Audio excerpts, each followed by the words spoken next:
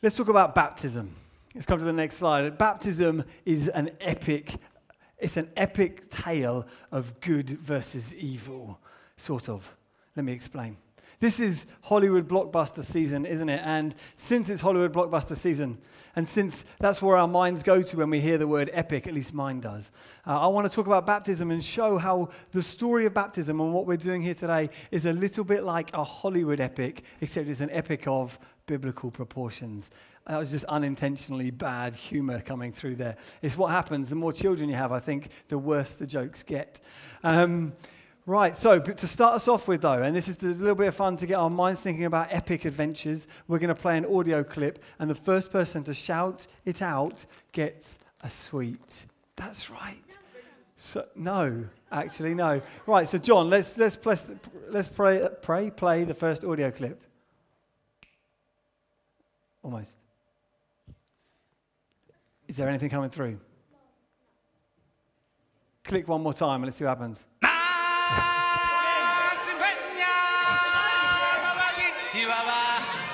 Very good. It was the Lion King. I think the first was Gabriel. Well done, mate. Great job. Next one.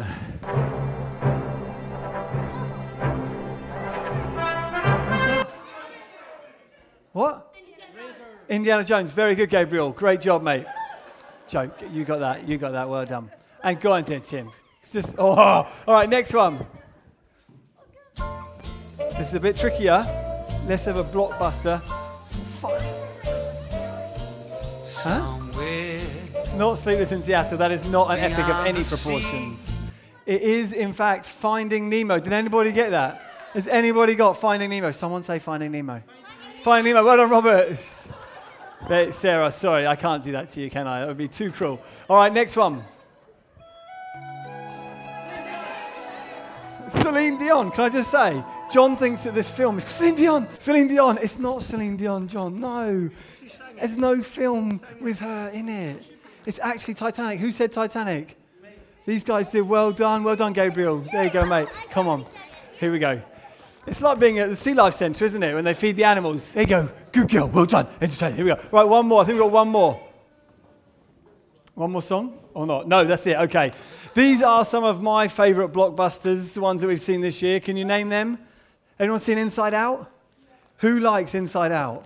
Yeah, you do. You can have a sweet. Well done. Great taste in films. Who likes Jurassic World? Yeah, great taste in films. Well done. 2 sweets. You're collecting. You're doing quite well. You have a few more for your collection. Have a purple one as well. Sorry. Okay. Paddington Bear. Possibly one of the best films of recent years, isn't it? Steph, you're in very much agreement about that. And William, there you go. And last one. There's a film at the end there, Star Wars: The Force Awakens, which is very, very good. Aaron, you can have a sweet. Okay. All right, I tell you what, here's a question about Star Wars. Bring it up behind me, John. How much did it cost to make Star Wars Episode 7? Is it 300 million, 400 million, 100 million, or 200 million? Hands up if you think it's A. Hands up if you think it's B. C. D. And hands up if you don't care and don't want to play. All right, the answer is A, 300 million. Who said 300 million? Okay, well done. There you go. Let's just fight for them. Next one. How much money did Star Wars... So it cost $300 million to make. How much did it make globally in the box office? Was it worth the money? 1 million, 2 million, 1 trillion, 2 trillion. A, hands up for A. Hands up for B. Hands up for C. Hands up for D. The answer is D. Well done. Anybody over here? No one over this side. Graham, come on, mate. There you go, son. There you go. There you go. And yes, of course, you can have a few. There you go. Well, you got all greens. My favourite. And there's 2 left. So you'll have to be very well behaved to warrant these 2. They are red, so they're less exciting. Now, the question that you might be wondering is, why on earth would we talk about blockbusters and films? It's just a bit of fun. There's no point to it. No, there is a point. The blockbusters that Hollywood make, they spend the kind of money on it they do because they think they're going to make the money back. They think it's worth the deal, that it's worth the investment.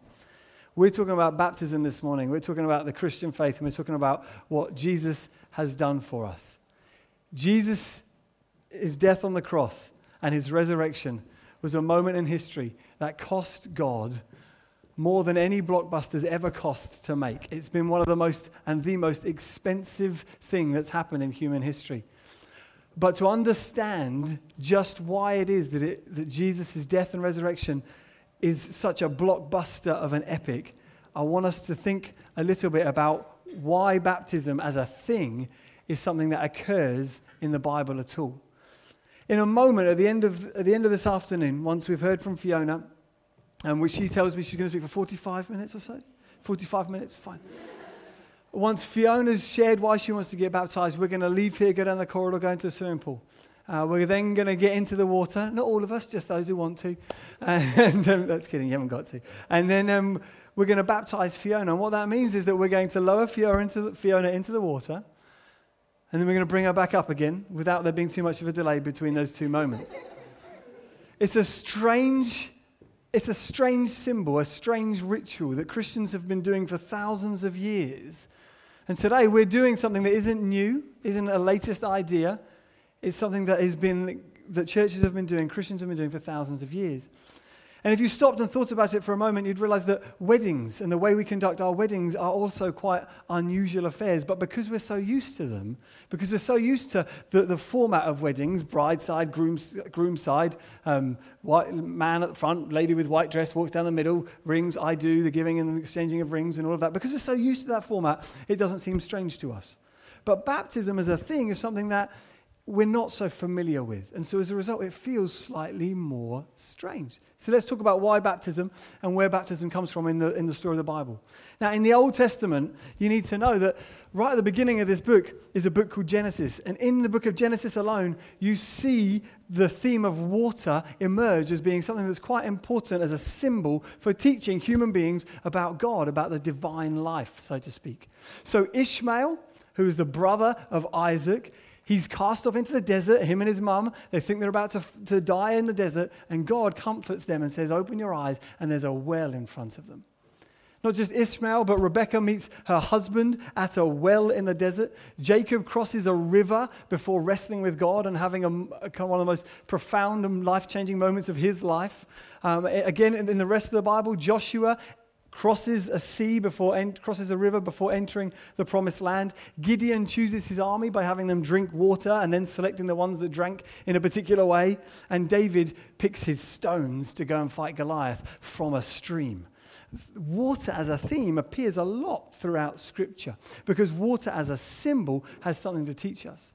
But in the New Testament, there's two stories in the Old Testament that are used to explain what baptism is.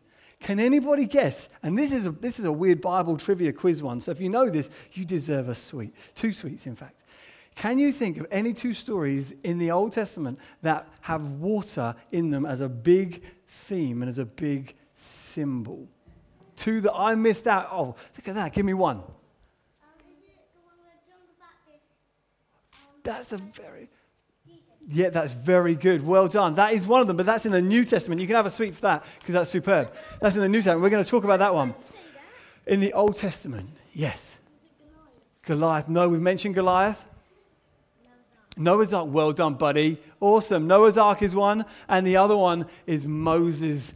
If you know those stories at all, or if you've seen the films, then you'll know what happens. Let's talk about them. In the New Testament, both of those stories are referred to teach Christians this is what baptism is about.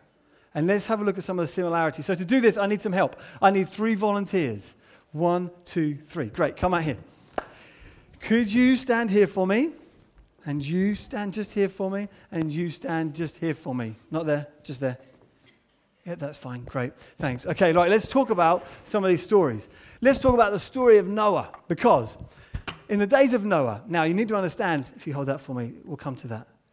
In the days of Noah, in the ancient Near East, there's several stories from antiquity from around that part of the world. Several different peoples, when the human race was quite young, have in their ancient histories descriptions of a momentous flood that consumed the area and destroyed a lot of people. There's one in the Epic of Gilgamesh. There's another group of people in the Egyptian area that write about it, and it also appears in the Bible. We know it as the story of Noah's Ark. This was a time in Earth's history when human beings were quite young, and God decided that he was going to judge good and evil. And in judging good and evil, he said to Noah, I want you and your family to build a boat. I don't have any Noah people at home, so we have a pirate. Here we go. If you hold these for me. Oh, sorry. We have a pirate and another pirate. So that's all we have at home is pirates. So this is Noah and his family, and God tells them in the middle of a desert-type area to build a boat. So it would have looked pretty unusual. And then if you know the story at all, God sends a flood, and it rains for 40 days. People are destroyed. Noah and his family alone are saved by being in the boat, in the ark. The boat then comes to rest, here we go, on a mountain. Thanks. Noah leaves the ark, sacrifices an animal, probably one of the ones from his boat. Here we go. And God makes a covenant with Noah and his people. There you go. You're doing well so far. There's a few more things to come. Is that okay? Noah makes a covenant with his people, and he promises, never again will I destroy the human race with a flood like that one. That's the story of Noah. Then we come to the next story, the story of Moses. I was going to say Noah again. The story of Moses. Now, Moses was born during a time of ethnic cleansing. All of the baby boys born of Jewish descent were destroyed by the Egyptian people as a measure of population control by the evil Pharaoh. Moses was rescued by his mother, who put her in a basket in a river to sail her down the Nile. Now, these are Moses baskets that we put actual children in, but we don't put them on the water. There's a good reason for that, isn't there? Yes. Social services. No, there's a good reason for that, and that's because it hasn't got a lid on it. The original Noah's Ark, Moses' boat, basket, would have looked more like this than it did like this. And the reason I mention that is because, you're doing all right there? Yeah? Great. In the original language that the Bible was written, the word for ark is the same word for the basket that Moses was put in. The writer is deliberately saying, just as God saved Noah in a boat and an ark, so God preserved the life of Moses in a boat through water. Moses grows up in a land and eventually gets commissioned by God to lead his people out of slavery who are in Egypt. There we go, that's your slavery stick. No, your Noah stick. Moses, goodness gracious. Moses led the people of Israel out of Egypt, where God had afflicted them with plagues in order to get Pharaoh to let his people go. He led them out of Egypt, took them to the Red Sea, and then in an act of supernatural power and deliverance, Moses held his staff in the air and commanded the sea to split in two. Well, very good. Very powerful. Once the waters parted, Moses and the people walked through the sea, were saved from drowning, and brought out to the other side. Once on the other side, they were in a desert, and God then called Moses up a mountain, thank you, where he gave them rules about sacrifice. There we go, on the mountain. And where's the other bit of paper? There we go. And God made a covenant, a promise to Moses. Said that you are my people, and this is how you, a people who are sinful and who need judging for the things that you do that are wrong, can approach me, a holy and perfect God. So we've got the story of Noah, we've got the story of Moses, and then we come to the story of Jesus. You're Jesus, which is always the hero in these kind of things. You know, if you go around church long enough, you know Jesus is the hero. So then we come to the story of Jesus. Jesus, as a man at the age of 30, goes to the Jordan River where his cousin John is baptizing people. Jesus enters the water, comes up out of the water, and then God leads Jesus into the desert. Then once he's been in the desert for a period of 40 days, and we've had pancakes to remember it, Jesus then came out of the desert and climbed a mountain and taught people. We call it the Sermon on the Mount. Jesus on the Sermon on the Mount gave people the new rules for being part of God's people. Then at the end of Jesus' life, he said to his people, I'm going to make a covenant with you. I'm going to make a promise with you. But the difference is this promise isn't going to require animals isn't going to require animals to be sacrificed for you to be saved. Instead, he said, I myself am going to be killed in order for you to be rescued. And Jesus said that my body is that the bread of this meal that he had with his disciples is the covenant, the promise that I am making with you, my bread, my body, and my blood.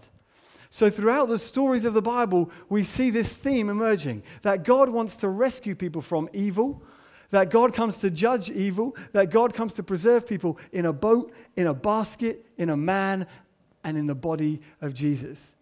And when we go into the swimming pool and we enact a moment of baptism, what we're doing is we are dying to ourselves. We're entering the water, but we're coming up to new life because God is the one who rescues us. Not through a boat, not through a basket, but through the man Jesus and his body. Jesus' body on the cross was broken for us so that we could be forgiven. Well done, guys. You can sit back down. Hopefully those things helped a little bit. Oh, well done. Shall I keep this? Wave this around.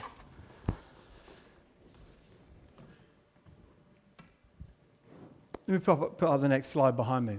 In the book of Colossians, it says this: in him, in Jesus, in him also you were circumcised with a circumcision made without hands, by putting off the body of the flesh by the circumcision of Christ. Next slide. Having been buried with him in baptism, in which you were also raised with him through faith in the powerful working of God who raised him from the dead. Christians believe that the way that we are saved from evil, from wickedness, from death, from the devil, from the things that would come to separate us from God, the way that we are saved is not through trying hard to please God. The way that we're saved is not through entering a boat and surviving a storm. The way that we're saved is not through being preserved in a basket as a baby. It's not through entering the Red Sea, coming up the other side of those waters. It's through a different type of baptism. And it's a baptism whereby we enact Jesus' death and Jesus' resurrection. That's what the going into the water and the coming up out of the water is supposed to symbolize. Because when we're baptized, we identify with the one who died on our behalf. And in his death, we're saying that this is how we can be friends with God.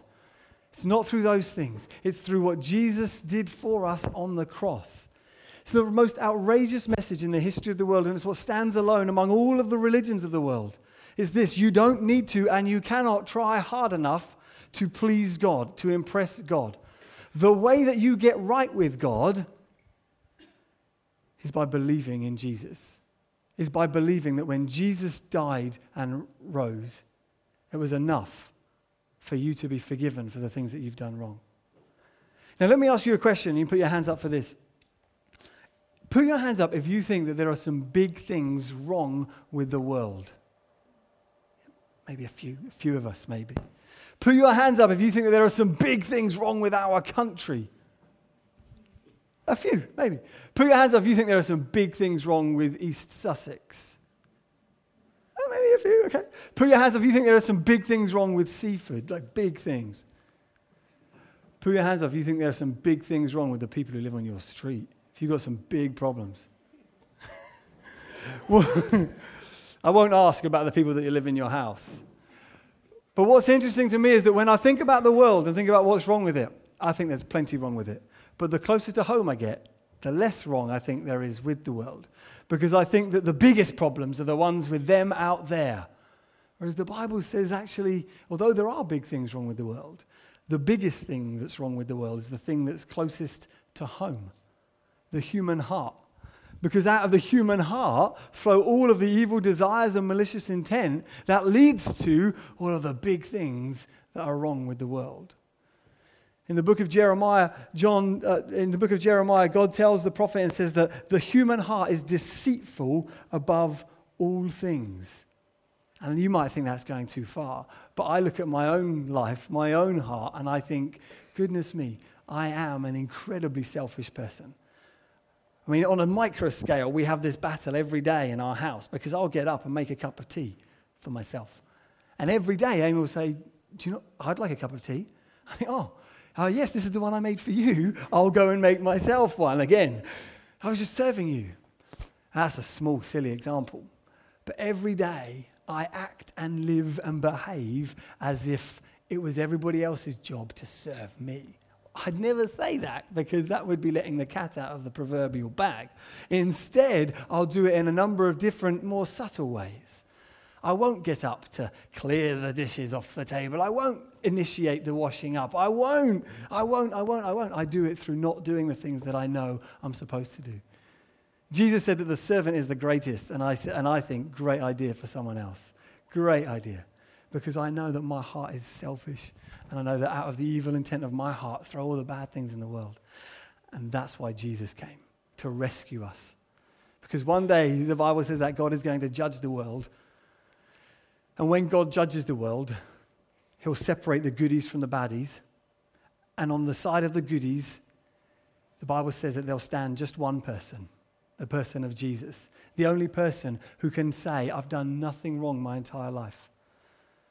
You see, up on the mountain when Moses was there, God gave him a list of commands and says, I'll just give you 10 things to do to please me. The first commandment, we can't even keep that one. Here's 10, just keep one and you'll be fine. The first commandment, love the Lord your God with all your heart, soul, mind, and strength. And that's something that none of us can keep, except for Jesus. So one day God is going to divide the world and there'll be Jesus and there'll be the rest of the world. And what baptism is about saying, I recognize that there is selfishness and self-servingness in myself. And the only way to be rescued, the only way to be free is not through trying hard. It's through believing in Jesus' death on my behalf. John 3:16 said that for God so loved the world that he sent his only son so that whoever believes in him shall not perish, shall not die, shall not be separated into the camp of the wicked at the final judgment, but instead will find everlasting life in the Son. And that's why we celebrate baptism. That's why we think it's a big deal. Because just as someone enters the water and dies and raises to new life, not a new life of moral perfection, but a new life of saying, I'm following him. So it is that we as Christians have hope, that we have died to our old ways of living for self and are trying now to trust Jesus, and we're trying now to learn from him, and we're trying now to see him as our shepherd and as our guide. And when that happens, it's an amazing moment. So when Fiona gets baptized, she's not literally dying in the water and coming back to new life. We are enacting something that's taken place already, because trusting Jesus happens long before you get in the water. It happens as people go to bed and they say, Lord, I want to trust you. It happens as people are sitting in meetings like this and say, please forgive me, I need you to help me. It happens when people are at work and realize, I can't do this on my own, I need to trust you. Jesus, I want to live for you. It happens when people are looking after the kids and think, I've come to the end of myself. I recognize I can't do this on my own strength. Please help me, Lord Jesus. I want to follow you. Being a Christian is a daily decision to trust him. And at baptism, we celebrate those decisions because it's the beginning of the rest of a person's life. Before we get Fiona up to share, we're going to actually respond just through singing together and through celebrating the truth of this that I've been saying in song. It's a good way for us to respond, and then we're going to get Fiona up. So let me pray for us, and then we'll stand to sing. In fact, why don't you stand now as I pray? That would be great. Father, thank you that you are a rescuing God. Thank you that you have come to rescue us. You've come to rescue us from ourselves. You've come to rescue us from separation from you. Thank you that you've provided the sacrifice, not an animal on a mountain, but a person on a mountain. Jesus was crucified outside of Jerusalem on the mountain called Golgotha, the place of the skull. And thank you that we can find forgiveness now because of what he has done for us. And thank you that this is the most epic blockbuster of all. You sacrificed that which was most dear to you in order that we could become friends of yours. Hallelujah. Amen. Amen. John.